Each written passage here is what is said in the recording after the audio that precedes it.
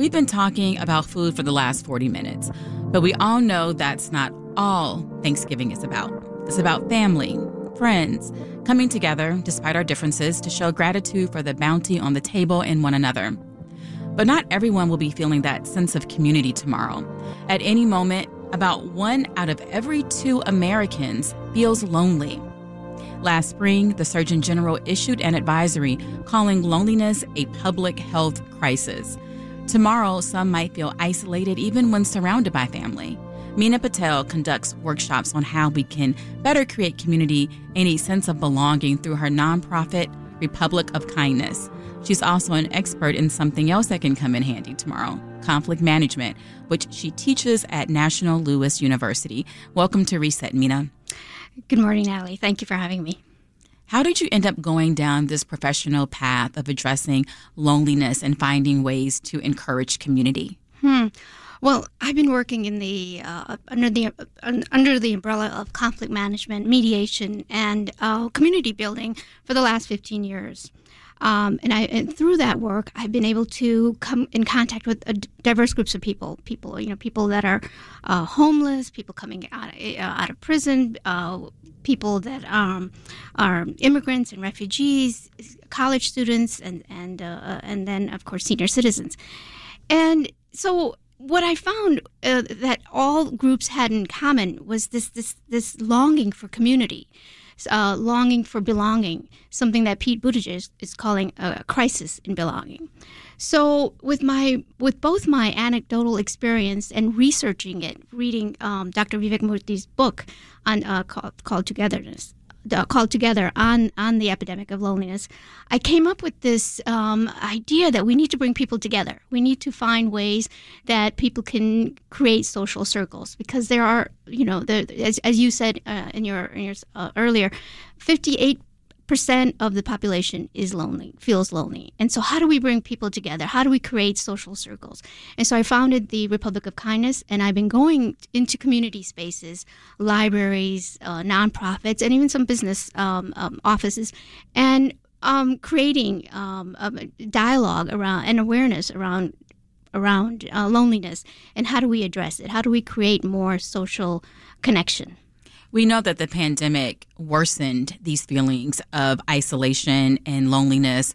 And the pandemic has also resulted in some permanent changes, such as people working from home or maybe still compromised with health and not wanting to go out.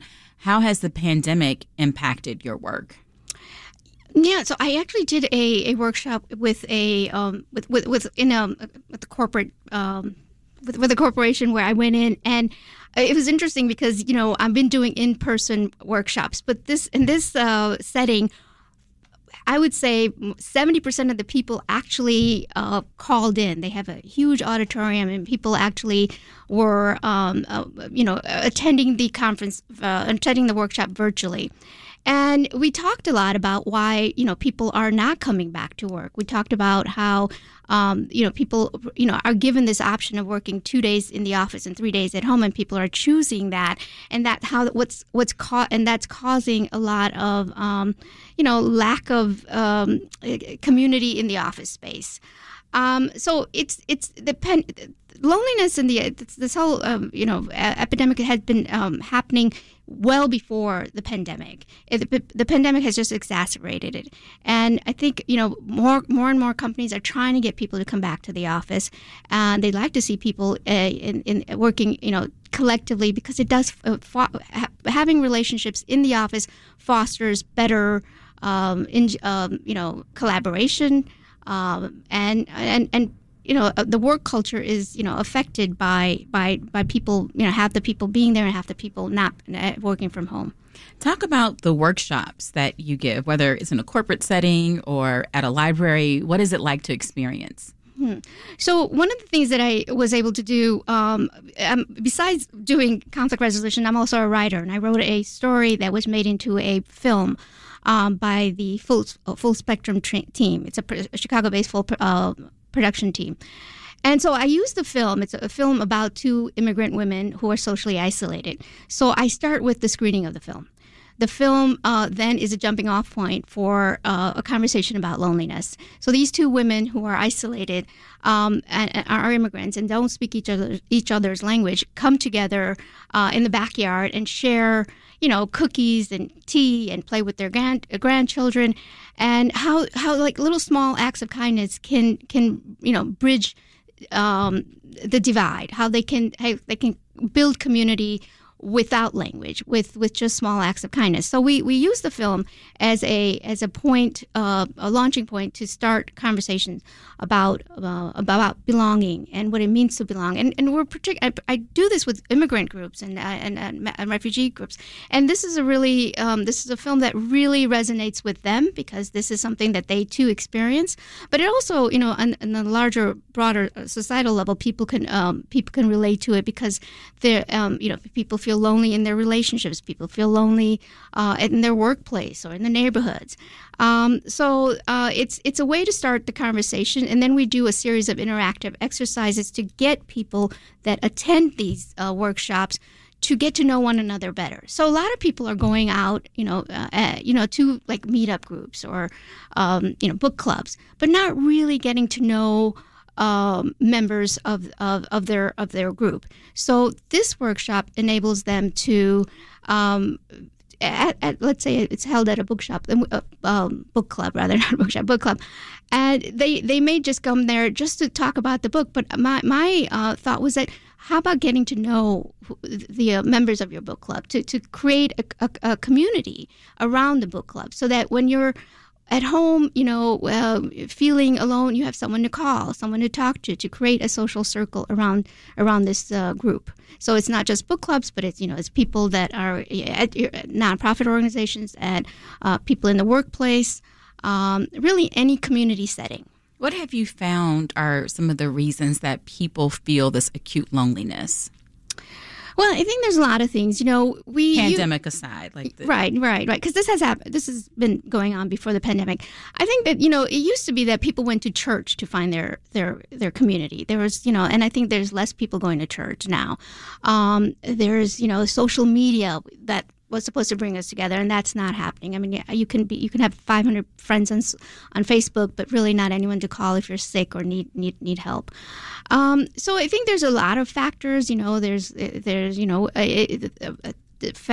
families there's dysfunctional families. People are living really far from their families because of jobs, and modern life gives us this opportunity to move, and we do. So that's So that's one of the reasons. The other factors are things, just people becoming, even as I said before the pandemic, people sort of, this individuality that we have in this country, where we're just sort of doing our own thing, and we're not living in settings where we can kind of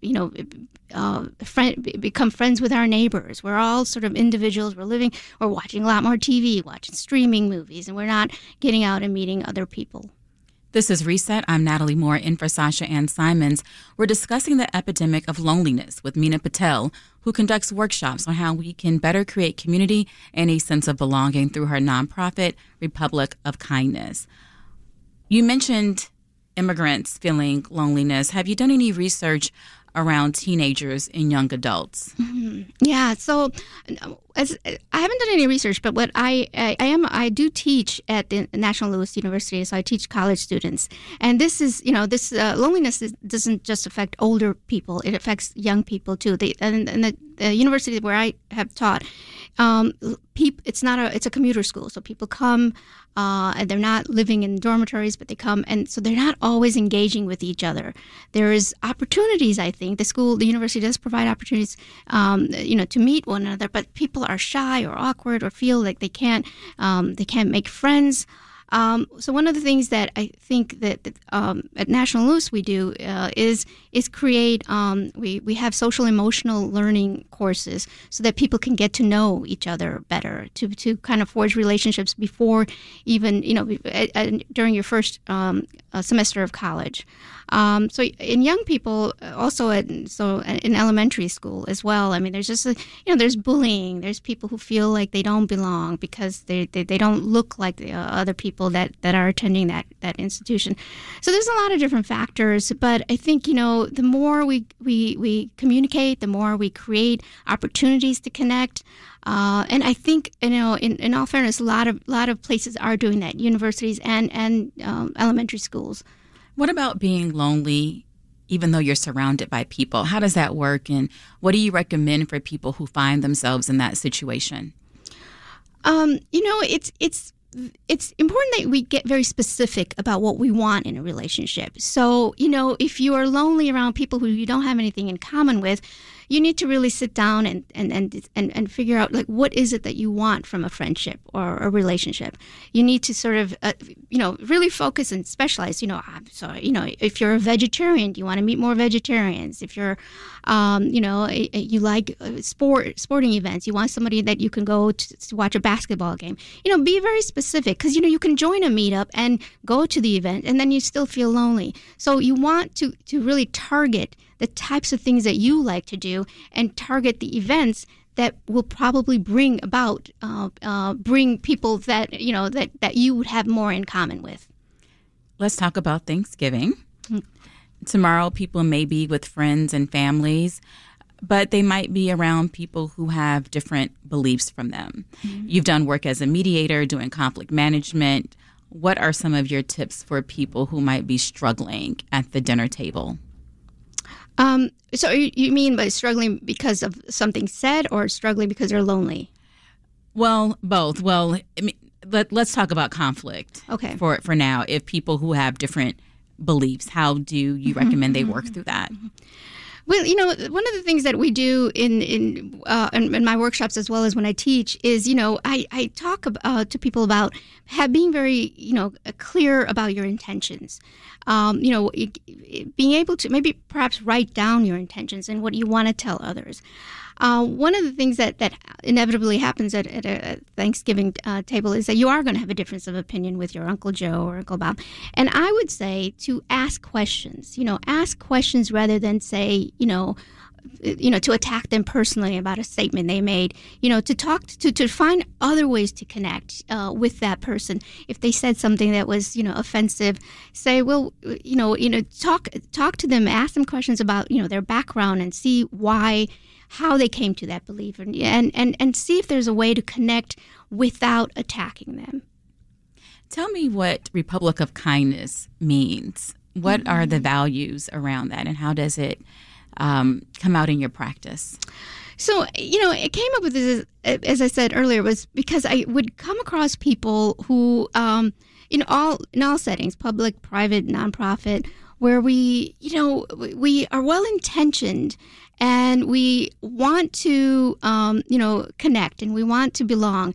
And the way to do that is to cultivate curiosity, to cultivate empathy and kindness.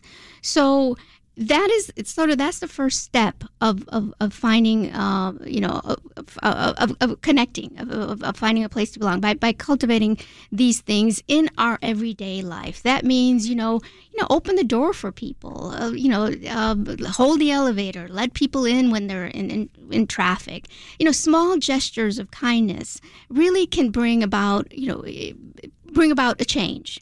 We're not looking at really large societal problems. We're looking at small, incremental changes to our everyday lives that can help bring about, more connection, more community. There's lots of things going on right now in the big picture. We have, 2 wars going on. And while we may feel helpless about that, we want to create a world where we are living the type of world we want to see. So we want to be, show that kindness, show, as I said, keep the elevator door open. That's Meena Patel, who teaches conflict management at National Louis University and conducts workshops on how we can better create community and a sense of belonging through the Republic of Kindness, her nonprofit. Thanks for coming in, Meena. Thank you.